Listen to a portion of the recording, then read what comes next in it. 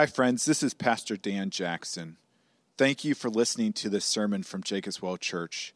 My hope and prayer is that this message will be a blessing to you and lead you into worshiping and enjoying our great and gracious God. With that said, let me encourage you to use this message as a supplement to and not a replacement of a local church. Christ did not establish his church simply for us to consume messages, but so that we could be intimately invested in each other's lives as an authentic covenant community. Again, thank you for listening, and if you want more information about Jacob's Well Church, please visit our website at www.jacobswellgb.org. How do you invest your money? If you invest your money, how do you invest it? Do you invest it in real estate, in precious metals, in the stock market? Trish and I, we invest our money, but to be honest, we're not really too sure how we invest our money. We have a financial planner, and when we transferred our funds over to our financial planner, who does go to this church, but when we transferred our money over to him, we were like, here, take it. Please go do stuff, because we have no interest in thinking or talking about this. And so we did that, and they said, well, hey, could we meet 4 times a year to talk about just investments and how's it's going? And we're like, no, I don't think you understand. We want nothing to do with this. This is why we hired you. You take care of the money and do your magic to it. And so he said, well, how about once a year? And it's like, well, if it would make you feel better, yes, we will meet with you once a year to talk through our finances. And so we have money invested. We just don't like working with it much. So we have a financial planner who does that. That's how God has gifted him. But with that being said, we know that investing our finances is very, very important. And Trish and I and our family are benefactors of that. When I was a young child, I was the youngest of 5 kids, and my parents invested some money, not a whole lot. I think it was like $2,000 to $5,000. They invested that money for us when we were born, and that money grew. And because of its growth, it was able to pay for my college and also help make a down payment on my first house. And it's just amazing how that small little investment can have such a huge return. And that's not only true in the financial world, but also in the spiritual world. You see, while financial investing is important, spiritual investing is so much more important. Matter of fact, it is of eternal importance. And as we'll see in today's passage, even the smallest amount of spiritual investment can have an eternal payout. You know, as I've got into 1 Thessalonians, what I was excited to get into was to hear how Paul was going to, illuminate us to understand how the coming of Jesus really affects our day-to-day living and how that is. But what I was surprised by, and what seems to really saturate this entire letter up to this point, is just how much Paul loves the Thessalonians, how invested he is in them. He's not a 1 foot in, 1 foot out guy. He is committed to them. He's committed to praying for them, for developing them in the faith. And it's a great reminder to us to maybe be a little bit more strategic, maybe a little bit more intentional about how we are investing our life and how we are making spiritual investments in those who God has put around us. So if you would, please open up to 1 Thessalonians chapter 2. It's page 986 in the Red Bible. If you don't have a Bible, there should be one in the seat in front of you, hopefully. Grab that. It's page 986 in the Red Bible. And as you turn there, I just want to be honest, this passage was very convicting for me. Inside the walls of the church, it's easier for me to invest in people spiritually because it's my job, it's my occupation. But when I walk out the doors of the church, sometimes I'm like, oh man, I'm just exhausted. I just want to veg out, right? But this passage is a great reminder that when I go home into my house, that I need to continue to invest in my wife and my children and my neighborhood.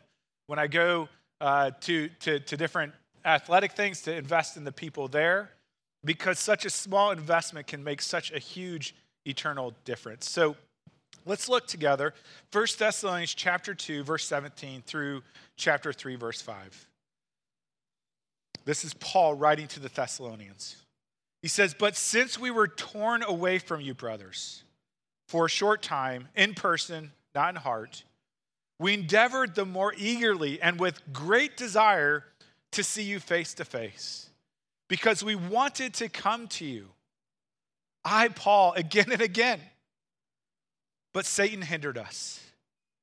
For what is our hope, our joy, our crown of boasting before our Lord Jesus at his coming? Is it not you? For you are our glory and joy. Therefore, whenever we could bear it no longer, we were willing to be left behind at Athens alone. And we sent Timothy, our brother and God's co-worker in the gospel of Christ, to establish and exhort you in your faith, that no one be moved by these afflictions. For you yourselves know that we are destined for this. For when we were with you, we kept telling you beforehand that we were to suffer affliction, just as it has come to pass, and just as you know. For this reason, when I could bear it no longer, I sent to learn about your faith, for fear that somehow the tempter had tempted you, and our labor would be in vain. Let's pray. Lord God, we are so thankful that you are not a distant God, that you have come near through Jesus, and you are near to us in the indwelling of the Spirit, that you continue to invest in us and grow us in your grace for our joy and for your glory. God, pray as we think through and maybe seek to be more intentional about spiritual investing, pray, God, that you will give us insight and wisdom how we might carry out this challenge with joy. Pray this in Jesus' name. Amen. You know, each and every one of us have a different amount of money to invest. Some of us may have no money to invest. But the reality is we all have the same amount of time to invest. We all have 24 hours in a day. And I'm curious, if you were to put up a pie chart of how you spend your time, what would it look like? I actually found this one online, and it is time use of an average workday for employed persons age 25 to 54 with children, which I think is a number of us here. But you'll see there is 7.5 hours of sleep, there's 8.5 hours of work, 2.5 hours of leisure and sports, an hour of household activity, hour of eating, hour of caring for others, and about 2 hours of other stuff. This is kind of what they say is the average of how a person uses their day. And I wanted to put this up because I think a lot of times when we consider spiritual investing or sharing Jesus with others, we kind of think that we have to massively rearrange our schedule. Like we need a whole nother pie slice, right? So like you're not allowed to eat, you're not allowed to have fun, you're not allowed to do errands, you're not allowed to sleep. Like you can't do those things because you need to spend all this time investing in other people. And while it might change your pie slices a little bit, this spiritual investing that God calls us to is actually layered over the entire thing. If it was a pizza pie, it would be the cheese that infiltrates every sector of our life. To prove it to you, in Matthew 28, Jesus gives the Great Commission, which many of you are familiar with, and Jesus says, "Go, therefore, and make disciples of all nations." In other words, go and spiritually invest in others. And what's interesting is that English the Greek word doesn't translate well into English for the word go, because the word go in that commandment from Jesus is actually a participle, which means that the literal translation is, and you're going, make disciples of all nations. In other words, wherever you go, however you go, make disciples, spiritually invest in others. And so, just to put it real practically, if you are in a bowling league, God is not calling you to leave that bowling league to go make spiritual investment elsewhere. He's saying, right where you are, right in your going, make spiritual investment where you are. And so this may shift your calendar a little bit, but really the challenge is to see how we can incorporate into every area of our life. So we're going to look at this passage, and there's a couple of things we're going to see about spiritual investing. The first thing is the hindrance to our spiritual investing. Like, why is it so hard for us to have this on the front of our mind and on the tip of our tongue? Why is this not a burden that we just breathe out, okay? The second is the hope of our spiritual investment. Whenever you make an investment, your hope is for a return of some way, of some sort. So what's the hope of our spiritual investment? The third is the hardship in our spiritual investment. In other words, whenever you make an investment in someone or something, it costs you something all the time. And so what does that look like? So first, let's look at the hinderer of our spiritual investment. Again, Paul stopped by Thessalonica on his second missionary journey, and he was there for 3 weeks preaching the good news of the gospel. And then a Jewish mafia who did not like the impact that Jesus was having on their culture came and chased Paul and Silas and Timothy out of town. They actually had to leave in the middle of night out of threat of their life. And so they go on to Berea, and in Berea they chase them out of there as well, and they have to go down towards Athens. And after Paul leaves, his opponents in Thessalonica start slandering Paul. They start saying things like, yeah, Paul, here today, gone tomorrow. He's not still here with you like we are. We're here, right? We love you. We care for you. Paul doesn't. He just wanted the fame. He just wanted the notoriety. He just wanted your money. But now he's gone. And so come back to us, right? Turn on Jesus and come back to us. And so Paul is addressing that slander, but also reminding the Thessalonians of just how much he loves them and how much he has and seeks to invest in them spiritually. So look at verse 17 with me. He says, but since we were torn away from you, brothers, for a short time, in person, not in heart. The word used for torn here is a picture of a child being torn away from their parent. Paul is just using this intentionally to show them how much he dearly wants to be with them and how much he loves them. He says, we endeavored the more eagerly and with great desire to see you face to face because we wanted to come to you. And then he makes it personal. I, Paul, again and again wanted to come to you. But, and then here it is, Satan hindered us. Satan hindered us. Again, you can hear in the words of Paul how much he longed for them and loved them and cared for them. And it's just such an example for us of how we should love our neighbors and long for them and for their spiritual good. And we don't know how Satan hindered Paul. It doesn't tell us in this passage.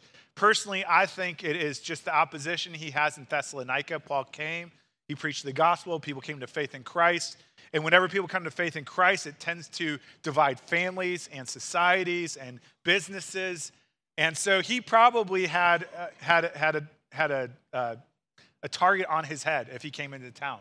And so he couldn't come back in Thessalonica for his own safety, but also probably for the safety of the Christians there as well. And so that's my guess on how he was hindered to come back, to invest in them.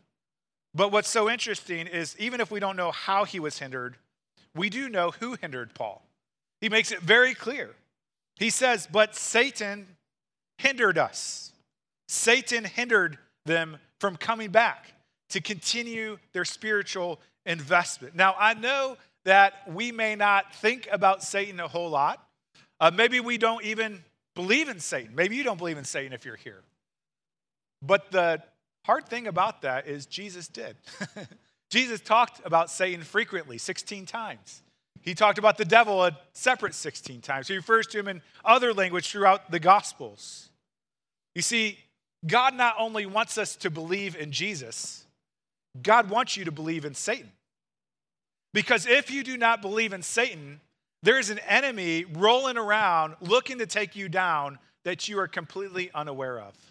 We learn about this in 1 Peter chapter 5. He says, be sober-minded, be watchful.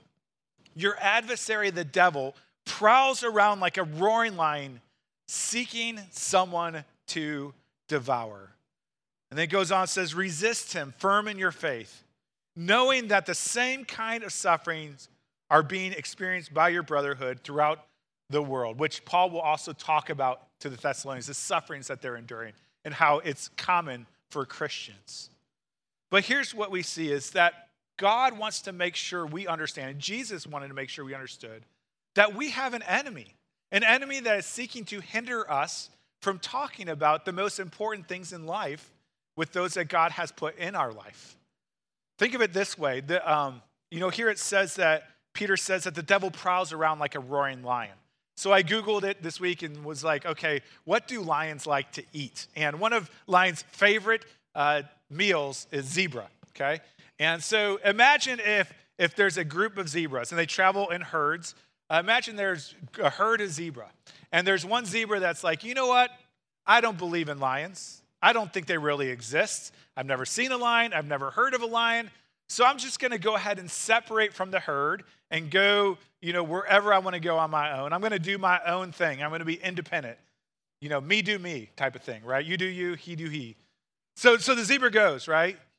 Well, whether or not that zebra believes there's a lion, he's going to find out very soon that there are lions out there, right? And he's going to learn about 3 seconds before his life ends. Because the lion is on the prowl. In the same way, God is saying, don't be ignorant. You have an enemy out there seeking to destroy. An enemy that does not want you making spiritual investments in other people or even in yourself. He doesn't want that. You need to know there is an enemy so that you can be on guard against him. I mean, have you ever wondered why it is so much easier to talk to your kids about school and sports than it is to talk to them about their faith? Have you ever noticed it's so much easier to talk to your spouse about the kids or about the weather or about a vacation than it is to talk to them about God? Have you ever noticed that it's so much easier to talk to your coworkers and neighbors and friends about the Packers than it is to talk to them about Jesus? Am I the only one? I think this is pretty common. And the reason it's harder is because there is an enemy out there who's trying to deter us from talking about the one who matters most. And so we must remember the hinderer of our spiritual investing is Satan. Don't know how he's hindering you or how he hindered Paul, but we know who is doing the hindering. The second thing we see here is the hope of our spiritual investing. Again, when you make a financial investment, you hope for a return. Doesn't always happen, but you're hoping there will be a return. The same is true of a spiritual investment. And Paul tells us about the return we get for spiritual investment in verse 19 and 20. And it is some of the most interesting verses in all of 1 Thessalonians. And to be honest with you, if you just read these to me, I would have said, that's unbiblical. But it's in the Bible. So I guess it is biblical. Okay, it's very interesting. So let's look together. 1 Thessalonians 2 verse 19 says this. For what is our hope or joy or crown or boasting before our Lord Jesus at his coming? Class, what is the answer? What is our hope, our crown of boasting, our joy when Jesus comes?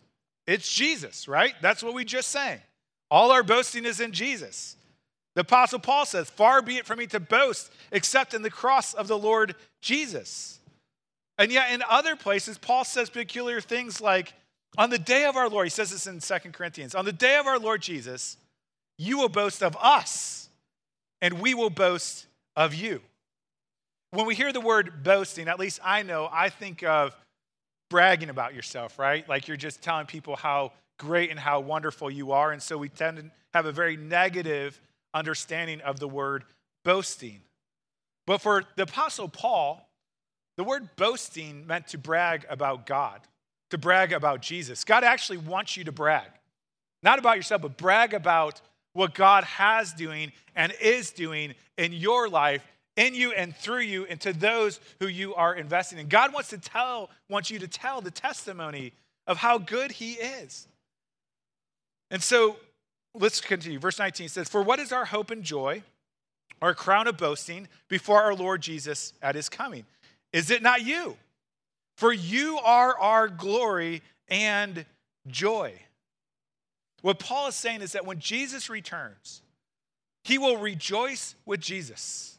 Not in his missionary journeys, not in his religious accolades, not in the fact that he wrote half the New Testament. What he will rejoice in are those whom he invested in with the good news of Jesus, as we'll see later, to establish them and to encourage them in their faith. We read about this actually in the context of marriage in Ephesians chapter 5. It says this. It says, husbands, love your wives as Christ loved the church and gave himself up for her, that he might sanctify her, that is, set her apart, having cleansed her by the washing of water with the word, so that he might present the church, here it is, to himself, to Jesus, in splendor, without spot or wrinkle or any such thing, that she might be holy and without blemish. And so here you see, in the context of marriage, God is saying that husbands are supposed to be at work under the work of Christ to help grow their wives in holiness and sanctity. For what purpose? To give her to Jesus when he returns.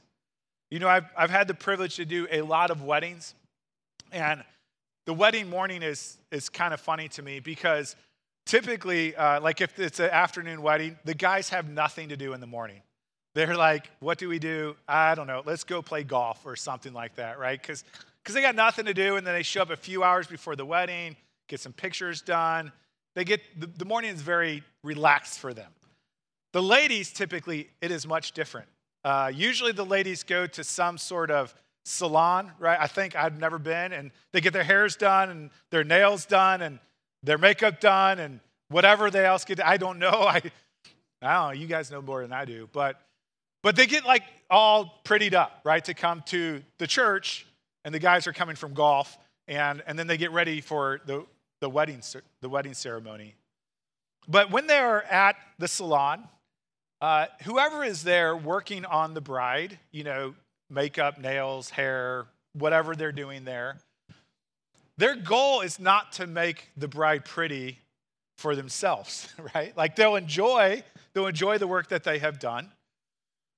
Ultimately, their goal is to make the bride beautiful for the husband, for the groom, that she will be presented to. In the same way, we are called to invest in people spiritually, and we get to enjoy the blessing of people growing in their relationship with Christ. But ultimately, we do it to give them to Jesus. And that is our hope and our glory and our joy, to present them to Christ when he returns. And so we have seen the hindrance of our spiritual investing is Satan. And he works in sneaky ways. He makes us busy, distracted, feel guilty, all sorts of things to distract us.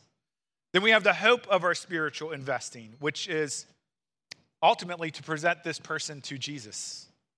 Finally, we have the hardship of spiritual investing.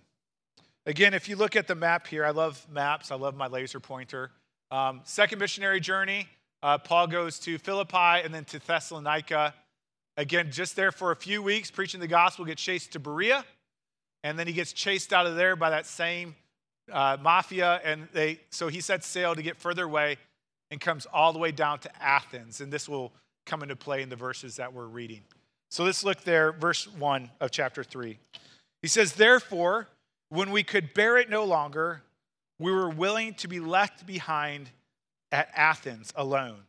And we sent Timothy, our brother and God's co-worker in the gospel of Christ, to establish and exhort you in your faith." That's where I got the picture of spiritual investing, to establish and exhort you in your faith, to help you build your life on Christ and to grow in Christ. Now, for Paul to do this was a hardship for him. It was a sacrifice for him because he had to send Timothy. If you're familiar with the New Testament, you probably know Timothy was not just a travel companion of Paul. Paul called Timothy his spiritual son. He was closer to Timothy probably than any other person on the entire earth. Timothy was his boy.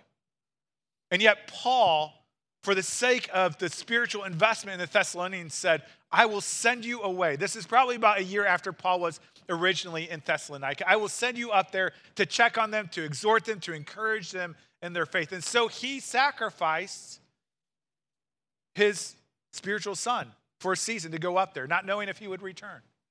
Many people who send their kids on the mission field can empathize with this and understand what it's like to send your children on the mission field. It's a sacrifice. The other reason why this was hard on Paul or difficult for Paul or suffering for Paul is because Paul was in Athens.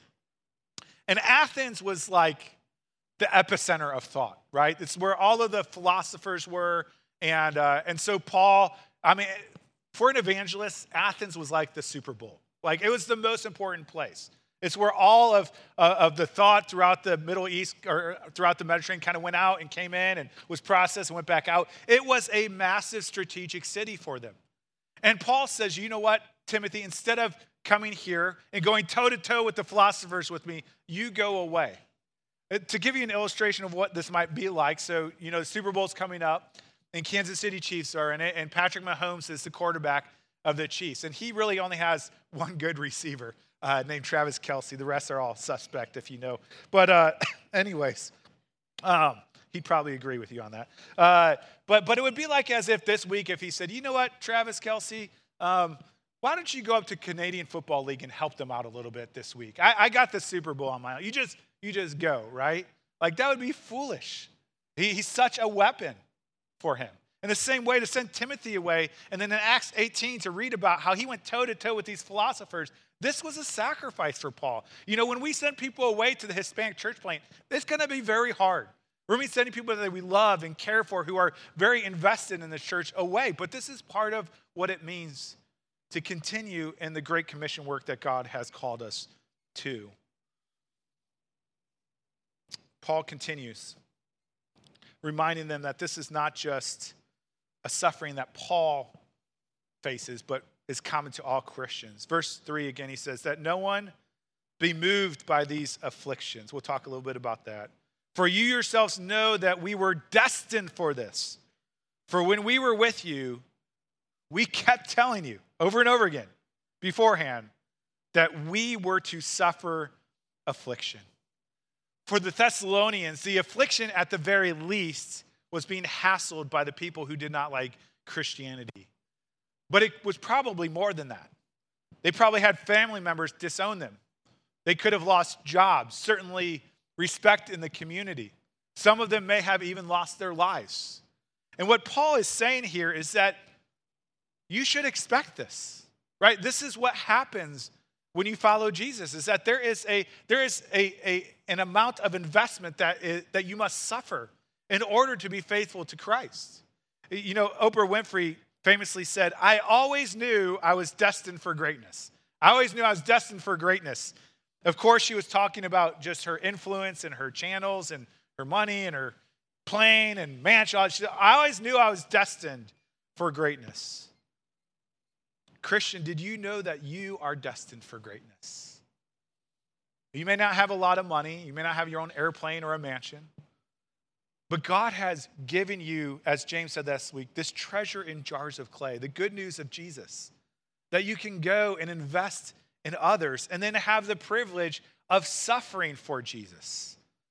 You see, whenever we make an investment, it is always a moment of suffering, of giving away, of sacrifice, right? Like, so when my parents invested for me, they were sacrificing a vacation, maybe a home remodeling or something else to make that investment. If we are investing spiritually in others, maybe it means we're sacrificing our own comfort.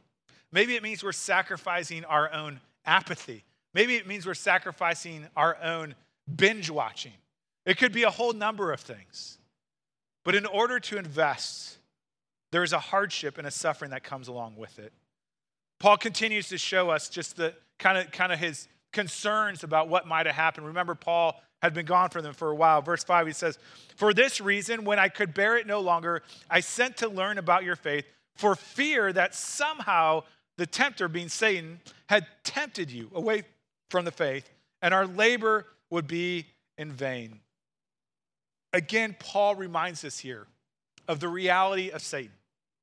That Satan not only tries to hinder our spiritual investing, he actually tries to hinder our spiritual commitment to Christ. And Paul is worried that somehow, some way, if it were possible, that Satan could tempt them away from the faith through the hardships that they were enduring. And so again, Paul is saying, listen, if you are enduring hardships as a Christian, this is the norm. This is what you should expect. Don't feel like because you're enduring hardships that God is against you. No. This is what it looks like to follow Jesus. And so the question is, if following Jesus brings us some hardship, brings us some sacrifice, why would we do it? And the answer is because Jesus is better. Jesus is better than a comfortable life. Jesus is better than a self-focused life. Jesus is the greatest gift that we have. You see, Jesus endured great hardships for us, great suffering for us. He left heaven above to come into this broken and messy world. He was mocked. He was persecuted. He was crucified on the cross. He literally went through hell for you because he knew what was greater than you remaining in your state of comfort and ease was to be in relationship with God. And he's calling us to follow his pattern. It's not an easy life to be a Christian, but it is the best life. It is the most joyful life. Let me end with this. We've seen how Paul talks about the hindrance to our spiritual investment being Satan, whatever he does to deter us. We talk about our hope of our spiritual investment, which is to present people to Jesus when he returns. We talk about the sacrifice of investing in others, which is to give up our time, our energy, maybe our reputation, whatever it might be. But we would be amiss if we did not talk about the hero of our spiritual investment. In church planting, if you've been here a few weeks, we've talked about this a little bit, is that by God's grace, we've been able to plant several churches that have planted churches. So pretty familiar with the church planting world and strategies and things like that. And if you parachute drop someone into the middle of nowhere to plant a church, the estimate is that it would take about 5 years for them to plant a church, to start holding worship services, to start with a faithful presence, get to know people, start talking to people about Jesus. And then after 5 years, you could probably start a church if you don't have a mother church helping you with that. Paul and Silas and Timothy did not have 5 years. They were there for 3 weeks. Sorry, it's funny. They were there for 3 weeks. 3 weeks preaching Jesus and to plant a church. That's it. Just 3 weeks. And now they were gone for a year. And I'm sure Paul and Timothy were like, did they make it? What happened? We're gone. But then we read verse 6 in chapter 3. I'm cheating a little bit going to next week's passage. Just one verse. Verse 6. But now that Timothy has come to us from you and has brought us the good news of your faith and love and reported that you always remember us kindly and long to see us as we long to see you. You see what Paul and Timothy and Silas discovered or were reminded of is that even though their spiritual investment was very minimal, God could exponentially multiply that investment. What they discovered is that even when they had left Thessalonica, when they stopped ministering to the Thessalonians, God was still there. He was still building his church. When I was in college, I became a Christian just before I went to college. And I love Jesus. I didn't know how to talk about Jesus that great, but I love Jesus. And I joined a fraternity house. And I always have to tell people it was very much not a Christian fraternity house at all, in any way, shape, or form. It was what you think of as a fraternity house. But I was there, and man, God had grabbed a hold of my heart. And so I wanted to tell all the guys about Jesus. And whatever way I could, I would bring them to the college ministry. I would bring them to church. We had Bible studies in the fraternity house. It was a great time in my life of spiritual growth, just to love on these guys and share Jesus with these guys. And when I was done living at fraternity house and I moved out, it was a little bit discouraging because there wasn't really, it didn't seem like there was a whole lot of fruit in all of my efforts. But sure enough, the years afterwards, one by one, I hear stories of many of those fraternity brothers coming to faith in Christ. And it was just such a great reminder to me that the little investment that I made in that time, God was going to continue the work. My college minister and I often joke that the best ministry I had to the fraternity house was leaving the fraternity house, because God stayed and God drew them to himself. Friends, you invest money in different things. You invest your time in a lot of things. There is no greater investment than to spiritually invest in one another, in your family, in your neighborhood, in your city, in your workplace. There is no greater investment because the potential reward is all of eternity. The potential reward is God himself. Let's pray. Lord, thank you just for the Apostle Paul. And what a great picture of how we should love people, how we should seek to spiritually invest in those that you have around us. God, pray that for myself and for others here, that we would seek intentionality. Because if we don't, it just falls by the wayside. And so help us to be more intentional, to invest in people, to love people, to talk about Jesus with people, so that one day we can present them to you with great joy. And it's in Christ's name we pray. Amen.